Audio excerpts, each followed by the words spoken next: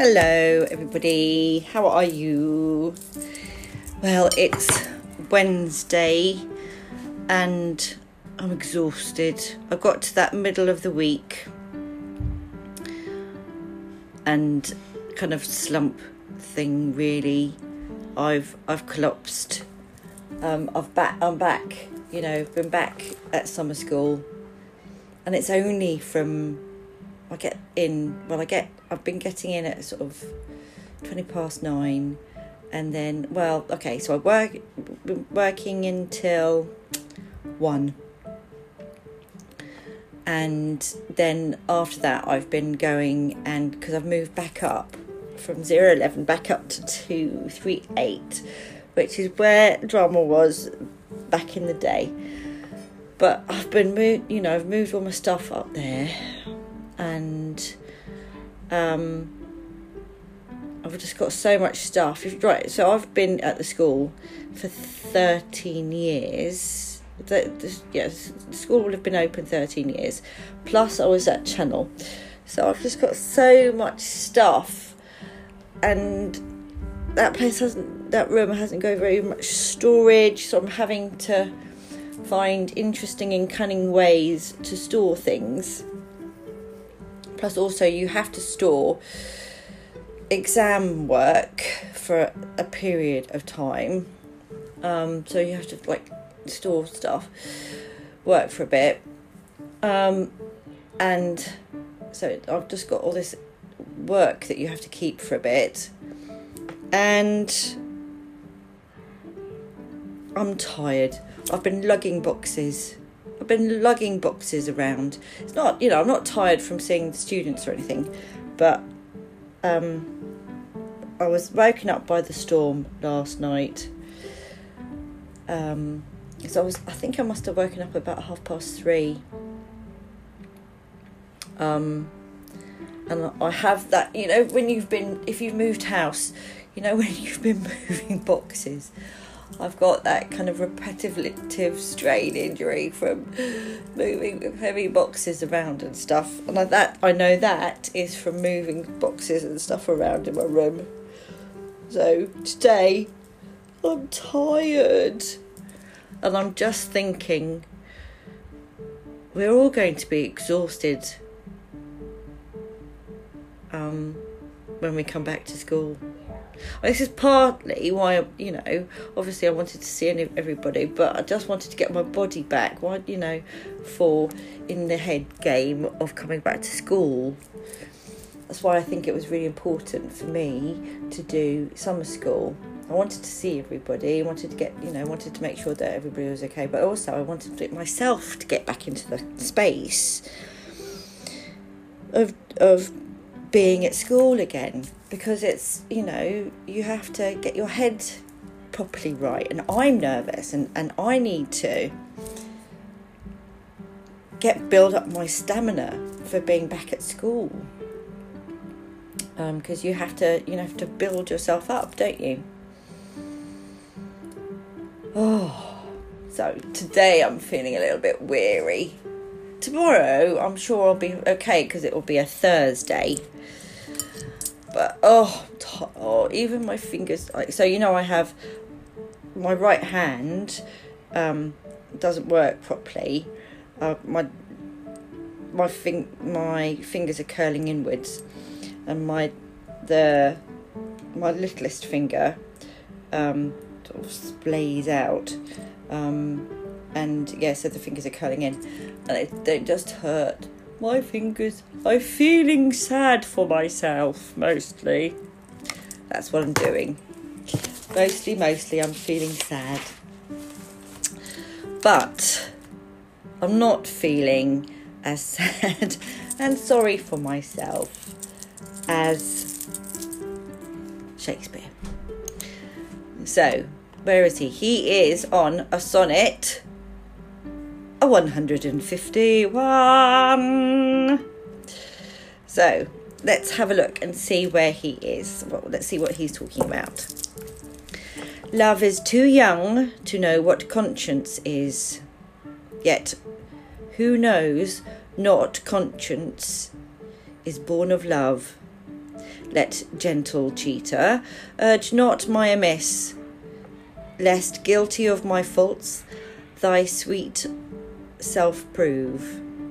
For thou betraying me, I do betray my noble part to my grosser body's treason. My soul doth tell my body that he may triumph in love.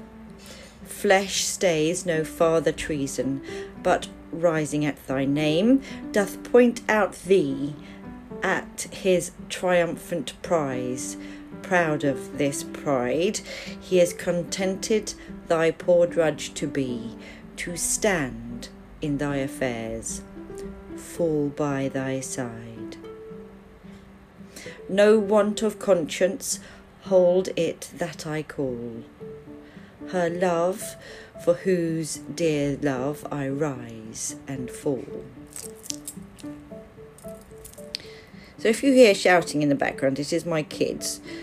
They obviously, it's not been very good weather. So Reuben and Oscar haven't been out. I think Herb took them down to the beach, but obviously he didn't run them around enough today. They didn't obviously go into the sea. So at the moment, it sounds like Reuben is trying to kill Oscar, but obviously not making a very good enough job. Alright, so let's have a check to see what this is. Basically, guys, this is full of innuendo. And by that I mean it's rude. I'm not going to go... yes, you'll know what I mean. Love is too young to know what conscience is, yet who knows not conscience is born of love. Cupid is too young to know right from wrong, but doesn't everyone know that love is what gives you a conscience? So, you have to have an understanding of love, because through love it gives you have empathy.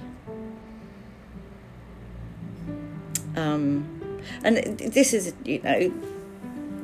is how he's starting. It's a sonnet which explores sort of sexuality and love, the relationship between sexuality and love, and he's kind of saying that you can't separate the two. Then, gentle cheater, urge not my amiss, lest guilty of my faults thy sweet self prove. In that case, gentle cheater, he's calling her gentle cheater, don't criticise me too harshly for my mistake, because your sweet self might turn out to be guilty of the same faults.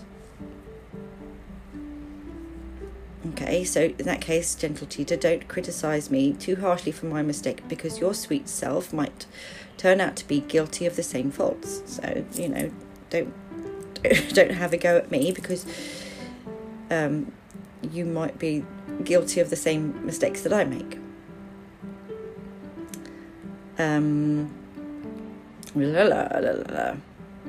For thou betraying me, I do betray my nobler part to my gross body's treason.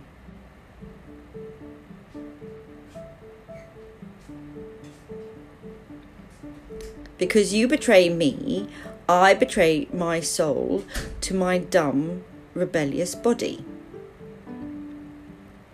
My soul doth tell my body that he may triumph in love. Flesh stays no farther, reason, but rising at thy name doth point out thee as his triumphant prize. Proud of this pride, he is contented thy poor drudge to be, to stand in thy affairs, fall by thy side.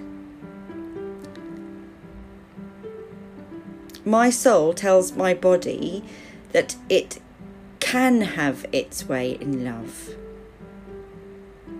My flesh doesn't wait to hear anymore, but at the sound of your name, it rises up and points at you and points you out as its prize.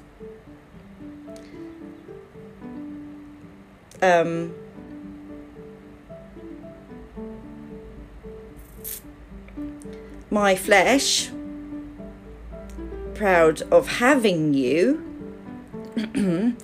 is happy to be your poor worker, to stand up to do your business and fall down beside you afterwards.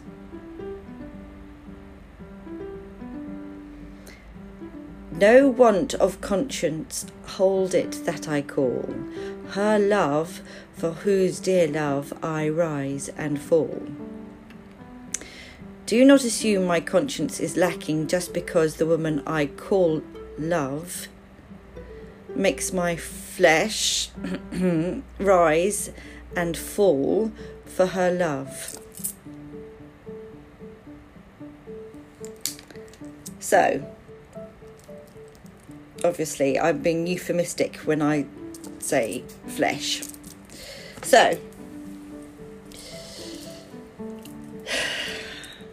Shakespeare is hoping,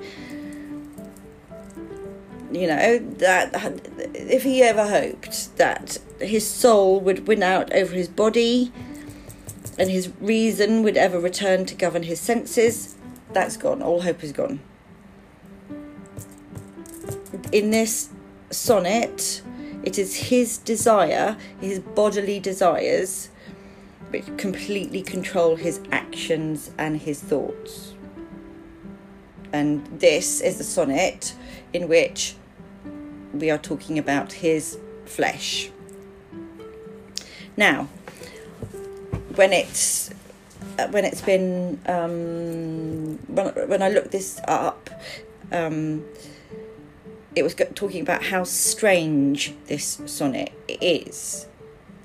Now, you have to understand that this is a very strange sonnet, as it completely oversteps the bounds of convention in how can I say this, in what it is to say about the sexuality in Elizabethan times. So this dude called, his surname is Sidney, for example, gives the heroine Stella a kiss while she is sleeping. And we've literally got Shakespeare talking about something, his flesh rising and falling after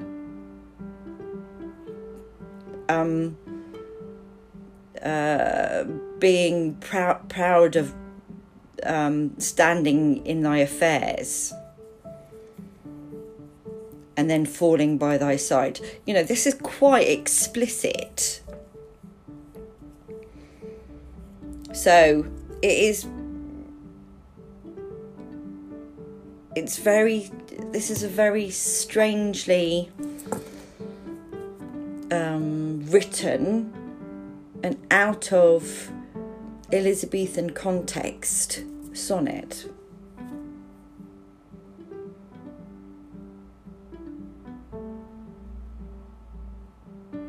But it just goes to show just how out of control Shakespeare is.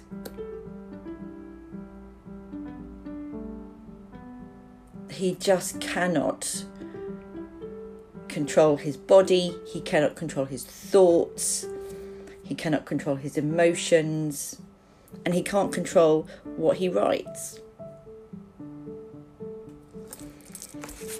So that, what he's saying is, that as a man he cannot separate sex from love. which is what he is saying.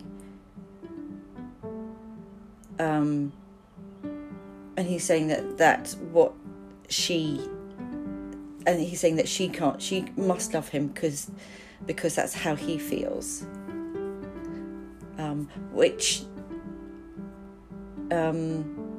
that's completely reversed now in the sort of 20th century, like sort of 21st century. That kind of notion is, that's completely reversed, isn't it? It's moreover that that's kind of like a male idea.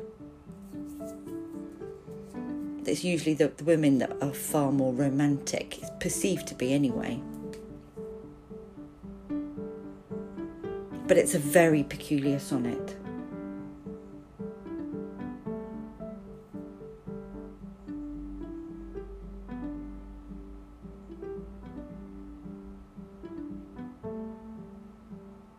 Most peculiar.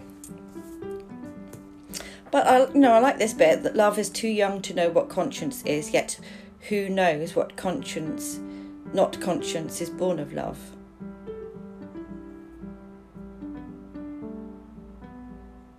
We have to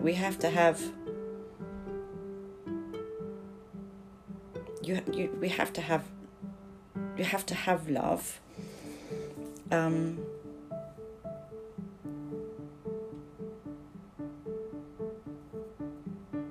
Cupid is a baby. If Cupid, the god of love is perceived to be is a baby. When you look at the god of love, he looks like a baby.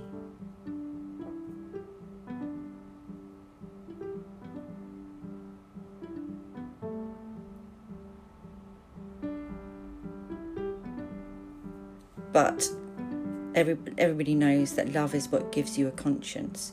Love is what gives you empathy.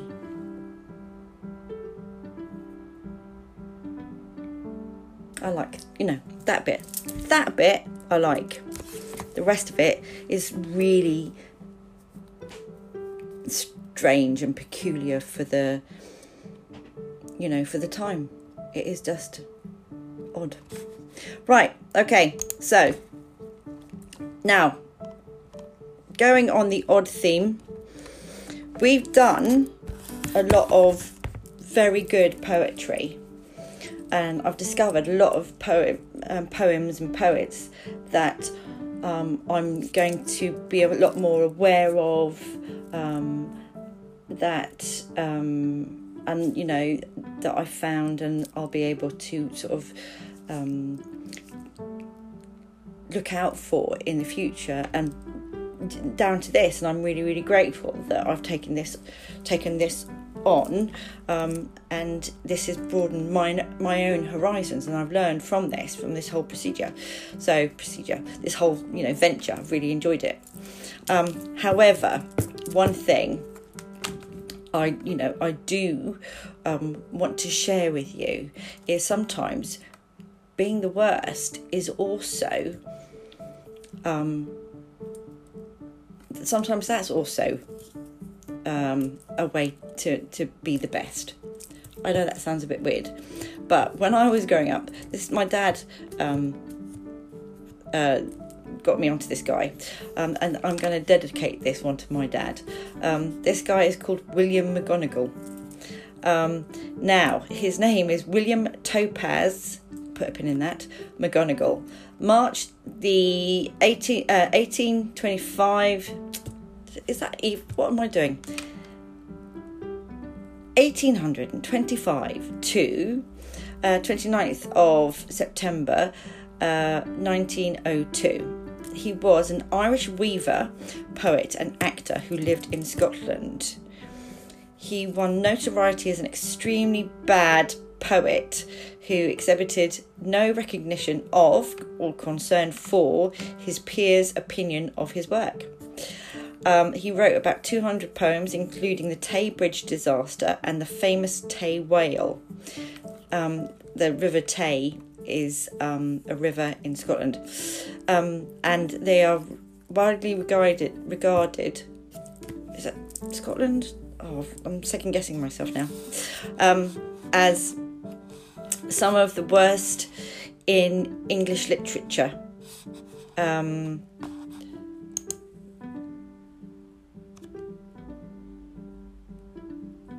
just checking that it's the River Tay. Is in Scotland. Yeah. It is in Dundee. Yes. Yes. When a severe gale, the Tay rail bridge at Dundee collapsed as a train was passing over it with a loss on board. And it begins right. So this I'll just give you a bit. I'll give you a taster of William McGonagall's poem, and this is the famous one. It's the Tay Bridge disaster. So, beautiful railway bridge of the silvery Tay. Alas, I am very sorry to say that 90 lives have been taken away on the last Sabbath day of 1879, which will be remembered for a very long time. And actually, the number of deaths was actually 75, not 90, as stated in the poem, but actually probably that didn't fit. So that was the Tay Bridge. He has been lampooned as the worst poet in British history. The chief criticisms are that he was deaf to poetic metaphor and unable to scan correctly. His only apparent understanding of the poetry was his belief that it needed to rhyme. His parents were Irish, although throughout his adult life he claimed to have been born in Edinburgh. There's a bit that I just wanted to read you from the bit that I found.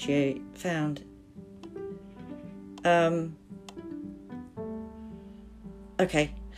In 1890, McGonagall was in dire straits financially. To help him, his friends funded the publication of a collection of his work, Poetic Gems. The proceeds provided McGonagall with enough money to live on for a time. By 1893, he was annoyed by his mistreatment in the streets and wrote an angry poem threatening to leave Dundee. One newspaper quipped that he would probably stay for another year once he realised that Dundee rhymes with 1893. Though trying his hand at writing prose and endorsements for a local business for a short time, in 1894, he and his wife were forced to move to Perth. Soon after, he received a letter purporting to be from representatives of King Thibaw Min of Burma. In it, he was informed that the king had knighted him as Topaz McGonagall, Grand Knight of the Holy Order of the White Elephant Burma. Despite the fact that this was a fairly transparent hoax, McGonagall would refer to himself as Sir William Topaz McGonagall, Knight of the White Elephant Burma, in his advertising for the rest of his life. In 1895, McGonagall and his wife moved to Edinburgh. Here, McGonagall met with some success, becoming a cult figure. And was kept in great demand. It didn't last long, and he ended up penniless. But he did sort of,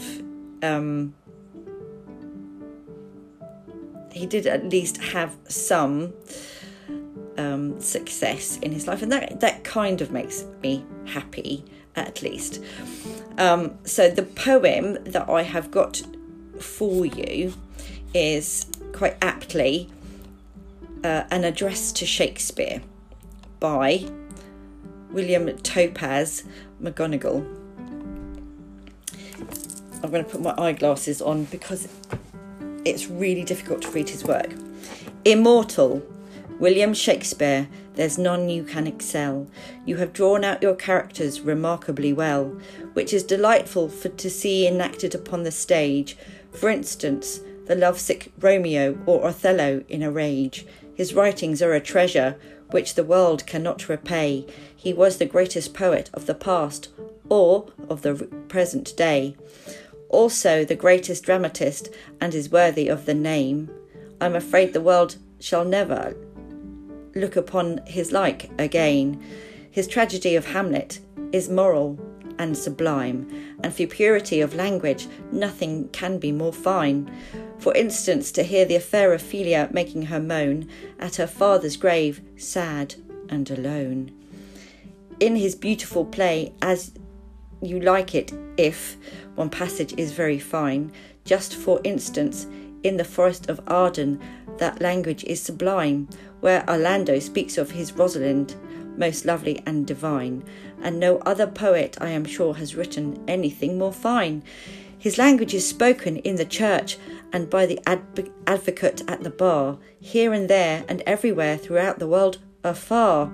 His writings abound with gospel truths, moral and sublime, and I'm sure, in my opinion, they are surpassing fine. In his beautiful tragedy of Othello, one passage is very fine, just for instance, where Cassio loses his lieutenancy by drinking too much wine, and in grief he exclaims, "Oh, that men should put an enemy in their mouths to steal away their brains." In his great tragedy of Richard III, one passage is very fine, where the Duchess of York invokes the aid of the divine, for to protect her innocent babes from the murderer's uplifted hand, and smite him powerless, and save her babes. I'm sure really grand.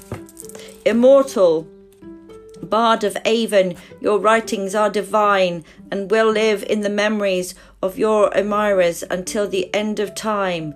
Your plays are read in families of circles with wonder and delight, while seated round the fireside on a cold winter's night.